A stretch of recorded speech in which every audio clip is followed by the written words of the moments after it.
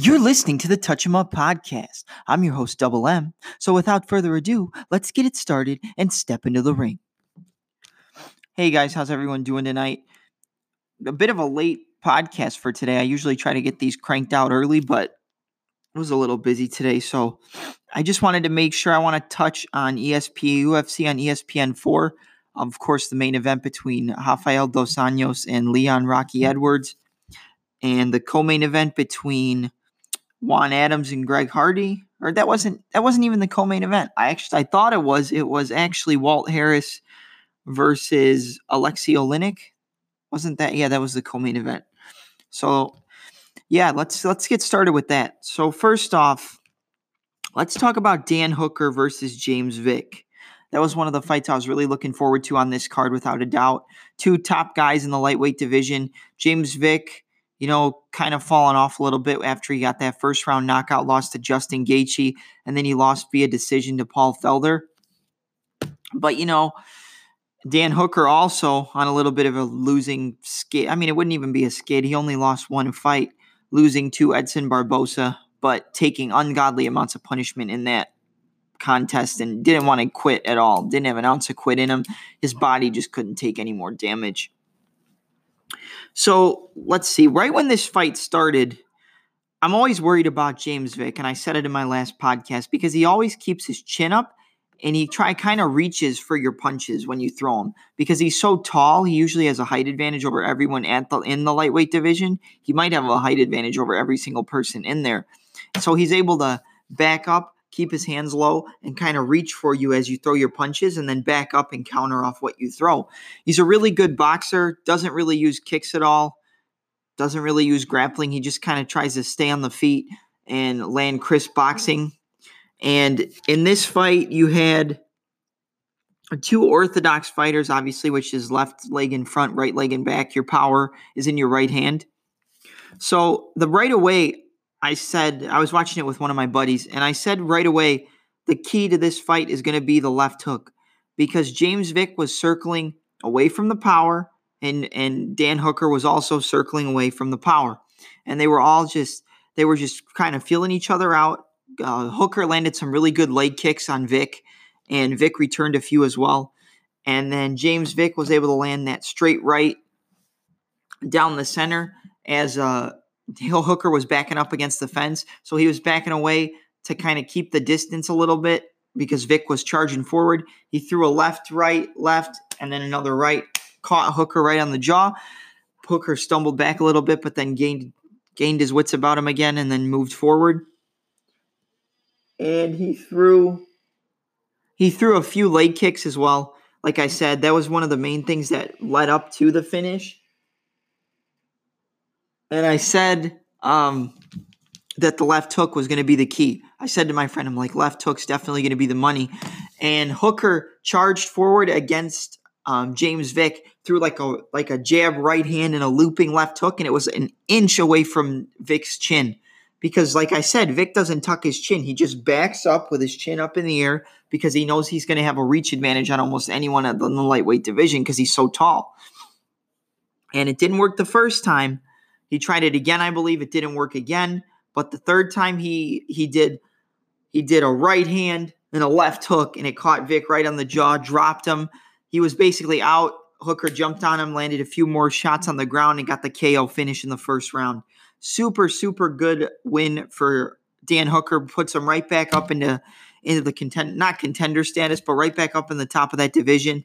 And he called out Al Iaquinta for the UFC 243 card, where his teammate Israel Adesanya is going to fight Robert Whittaker in Sydney for the middleweight championship of the world. Obviously, I can't wait to see that fight. I would love to see Hooker versus Iaquinta on that card. That'd be amazing, and I know it'd be a good fight, because Al always shows up to fight, and Hooker's doesn't quit either, so it would be a barn burner for sure. But one of the things that this finish reminded me of, if you go back to Cody Garbrandt versus Augusto Mendez before he got, the championship fight against Dominic Cruz, he landed almost this exact same combination that Hooker landed on James Vick, because he would move in and out, with the head movement, bobbing and weaving, trying to get his distance and come in and counter you. So, and then he just found the opening and he bum rushed him, right hand, left hook, right hand, dropped Augusto Mendez. But it was so close to him, it was just kind of like a ba-ba-ba, real quick, and that's what dropped him. That was almost the exact same combination, just Hooker at a little bit more distance when he threw that left hook. It wasn't as close, but it was almost identical. If you go back and watch Cody Garbrandt versus Augusto Mendez, do it. Definitely go back and watch that because it'll remind you a lot of this finish. It was almost the same way that Hooker beat James Vick. Then, of course, we had Juan Adams versus Greg Hardy. I thought Adams was going to beat Greg Hardy. Obviously, that's not what happened. Adams hit him with a right hand, I believe. I don't know if he was southpaw or orthodox. I'm not 100% sure. But hit him with a right hand. Hardy backed up it caught him a little off guard a little bit. Juan Adams shot for that double leg. I think it was a single leg, actually. Shot for a single leg takedown. And Greg Hardy used a whizzer. For casual fans, it's when somebody shoots in a takedown on your hips, you grab the overhook on their arm, and then you sprawl your hips back. And it almost puts the guy who's shooting the takedown on you on your side, like to the side of you, and you both land on your stomach. You can also, stay on your feet, but heavyweights, so Juan Adams shot the takedown on Greg Hardy. Hardy whizzered out of it, and then he kind of got, I believe it was a back control almost. I'm not 100% sure. It was an awkward position. I want to say it was like referee's position from like amateur wrestling. And Greg Hardy just unloaded shots after shot after shot after shot on Juan Adams. I was probably like 20, 25 punches. Adams didn't move, and they stopped the fight. Adams protested it, and he might have still been okay, but he wasn't moving anytime soon, and he was getting cut up. So good stoppage, and Greg Hardy wins again. So hopefully he gets a tougher opponent next, maybe somebody in the top 10 at heavyweight. I don't see him going anywhere close to contender in at heavyweight when he starts to fight some of these good guys. I couldn't imagine him fighting Alistair Overeem. I couldn't imagine him fighting Stipe. I couldn't imagine him fighting Alexei Oleinik. He might be able to knock him out just because his chin isn't that good. But I don't see him moving up. It's impressive that he's even been able to have a record of 5-1 now, for a pro fighter. And I know he has a really high level, athletic background for football and everything like that. But, he impressed me. But I want to see him against some good competition now. So we'll see what happens with that. And then co-main event, Walt Harris knocked out Alexei Oleinik in 11 seconds. Caught him right on the jaw, dropped him, finished him. That was it. Nothing really to say. Walt Harris looked good. Got in, got out, made that money. Now we get to the main event, the bread and butter of this card, the big boy, the main course. Leon Edwards versus Rafael dos Anjos in I would say not a number one contender fight, but you're right there. Whoever wins this fight is definitely right there for a title shot. And Leon Edwards looked great. I mean, he really shut down Rafael dos Anjos for all 25 minutes of this fight. I'm going to break down a little bit more technical. So, if you don't know Leon Rocky Edwards, he's very patient. He waits for you to leave yourself open, and then he counters. He never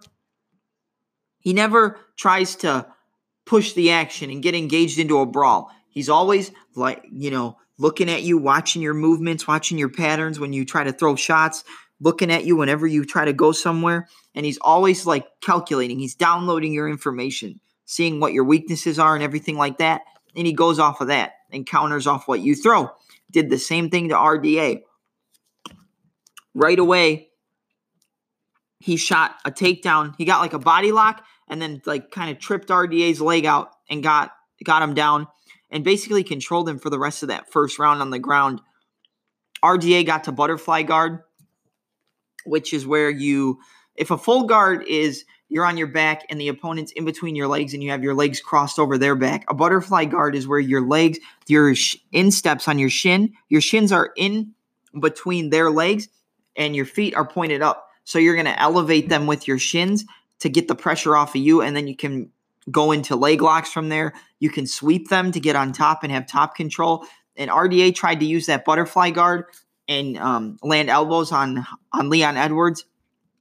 It didn't really work out for him, though. Leon Edwards was able to stifle the butterfly guard by keeping his hips back, and that was really the end of the first round. Just good ground control from Leon Edwards.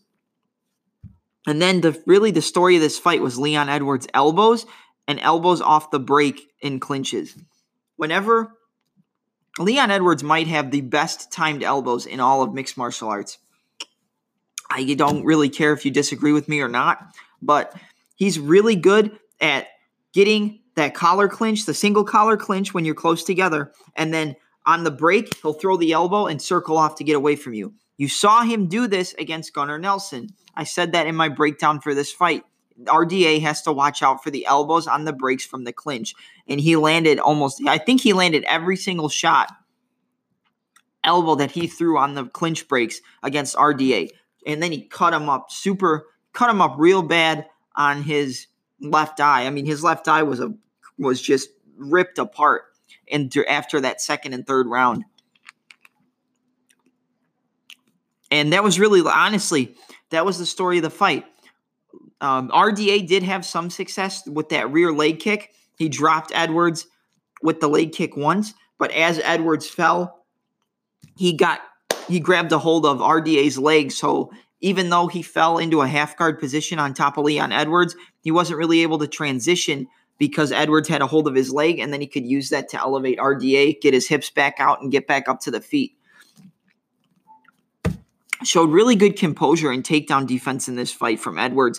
RDA didn't have a bad fight either. I mean, he did lose every single round in my book, but he was there. He was a gamer. He was a dog in this fight. He pushed the pace, at least tried to push the pace, but Edwards was just too much for him. He knew everything RDA was going to do before he even did it.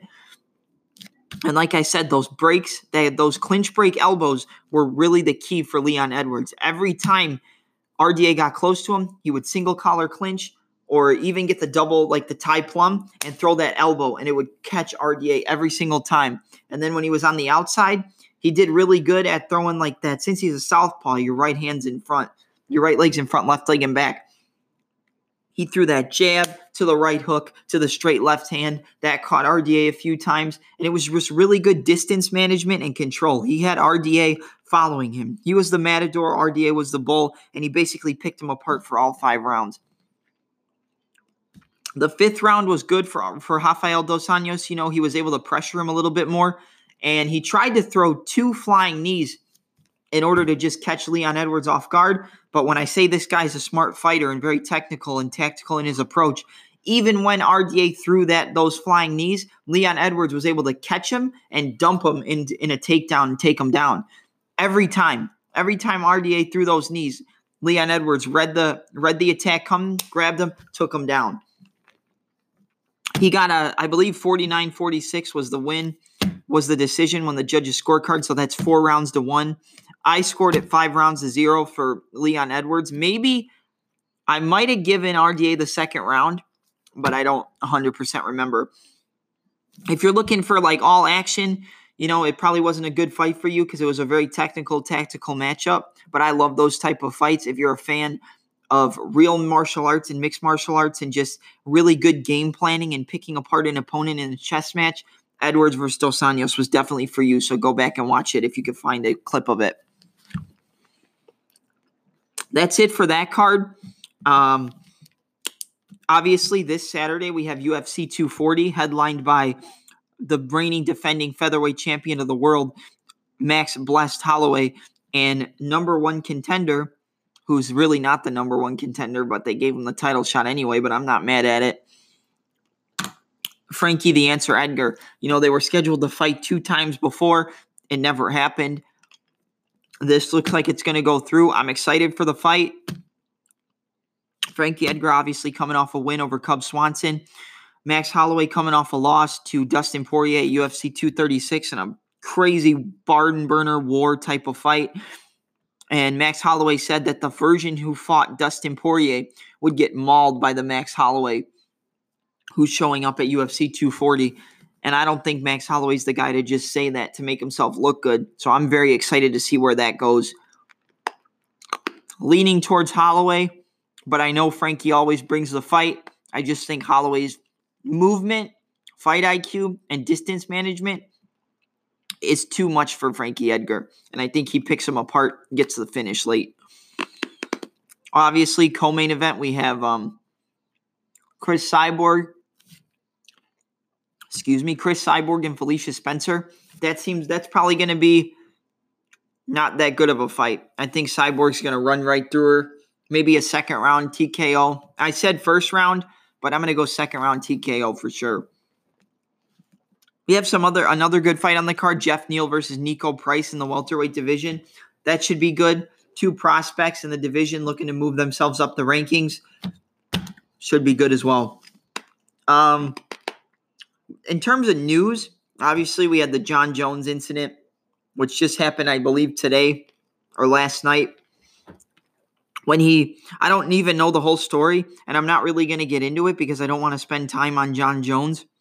I respect him as a martial artist and an athlete and a competitor. He's one of the best in the world, but I just have no sympathy for the guy anymore. But you don't know if this is true. Somebody could just be trying to make it something that it isn't, trying to make it seem like they were victimized by Jon Jones so they can get some money out of it or something like that. But like I said, I'm not going to spend any time on it because Jon Jones doesn't deserve to have time. I mean, just in my case, I have nothing to say. We don't even know the whole situation. We don't know whatever the whole story, so I can't say anything anyway. But if it ends up being something, I'll talk about it on the next episode. In terms of another news, Anthony Smith posted, war ready on his Instagram with a picture of him entering the cage, ready for war. And then he posted a clip of Return of the Mac on his Instagram story. So it looks like he's getting a fight coming back, getting ready to, after his very impressive win over Alexander Gustafsson in Sweden. So I'm excited. I love Anthony Smith, man. That dude is a dog. I want him. If there's one person I could pick to beat Jon Jones for the light heavyweight championship, it is without a doubt Anthony Smith. That guy deserves it. Even though his record, isn't that great, he has a lot of losses. He's also got a lot of wins, and he's one of the best light heavyweights in the world. In terms of who I think he would fight, maybe Jan Blachowicz, just because after that second round KO over Luke Rockhold, I think the plan was maybe to do Rockhold versus Anthony Smith if Rockhold won that fight, but not only did he lose it, he got his jaw broken. So I don't know who Smith would be fighting. I mean, I would say Jon Jones in a rematch. I'd love to see it, but I think they give him one more fight before the Jon Jones fight. So it's probably Jan Blachowicz later on, maybe in September or October. And I'm excited every time Anthony Smith fights, so I'll touch base on it whenever we get the real official announcement. But yeah, it should be a good fight, whoever he does fight. Let's go to some wrestling. Tonight, obviously, happening right now, actually, is Monday Night Raw, the Raw reunion, where all the legends come back. I think you've got like Shawn Michaels, obviously all of DX, The Godfather, probably Edge and Christian, Batista might be there. I know Cena's supposed to be there. I saw somebody post on Instagram that Rhea Ripley was spotted at the arena, so that'd be really cool. I'm hoping it's just a really fun show. I'll be watching it right after I finish up this podcast. But for sure, it should be really fun. And if anything noteworthy happens, I'll talk about it on the next episode. I'm excited. Anytime there's all these legends come back, or like it's a nostalgia type of Raw that we get, I'm always excited to see it because it's out of the norm of what we get. Even though some people say, WWE's living in the past, they have to focus on new talent, which is true, but I'm always excited for the legends to come back. Maybe we take a ride on the Ho train, if you know what I mean by that. Let's see what's next. We covered everything. Obviously, UFC 240, we talked about that. Leon Edwards is a problem for anybody in the welterweight division. I talked about his performance, obviously, but his last loss was to the welterweight champion of the world, Kamaru Usman. And if I was making the fight, I would have him fight Jorge Masvidal next, and then whoever wins that gets a title shot after the winner of Colby Covington and Robbie Lawler fights Kamaru. If Covington loses and Robbie Lawler gets the win, I would say that Jorge gets Kamaru, and then the winner of that gets Robbie Lawler, or maybe Lawler fights Leon Edwards, and then the winner of that fight would fight the winner of Covington and Usman. But I don't know, man. Leon's a problem. I don't know if he beats Jorge Masvidal. Masvidal is such a tough fight for everybody in that division. And, whenever he loses, it's the only loss that he really had that was like clear cut was his loss to Stephen Wonderboy Thompson. And even that fight was a close fight. He could have arguably won a couple of those rounds. But yeah, that's really all I have for today. Like I said, I'm excited to watch Raw Reunion. I talked about all the fights. We don't really have any other announcements. Obviously, after this pay-per-view, we've got Covington versus Robbie Lawler's the next fight, the next main event for the ESPN cards. That's going to be a great fight. I can't wait to see that. And we also have UFC 241, which takes place in August, with the co-main event between the returning Nate Diaz and Showtime Anthony Pettis at 170 pounds, and then the main event, which is the rematch for the heavyweight championship of the world between Stipe Miocic and Daniel D.C. Cormier. Those are both amazing fights. Also on that card, we have Paulo Costa versus Yoel Romero. That's such a crazy fight. I cannot wait to see it. Probably one of my most look forward to fights coming up. But yeah, I think I'm going to cut it here for today. But guys, lately my episodes have not been getting a lot of viewership and listenership, actually, because you're not seeing me.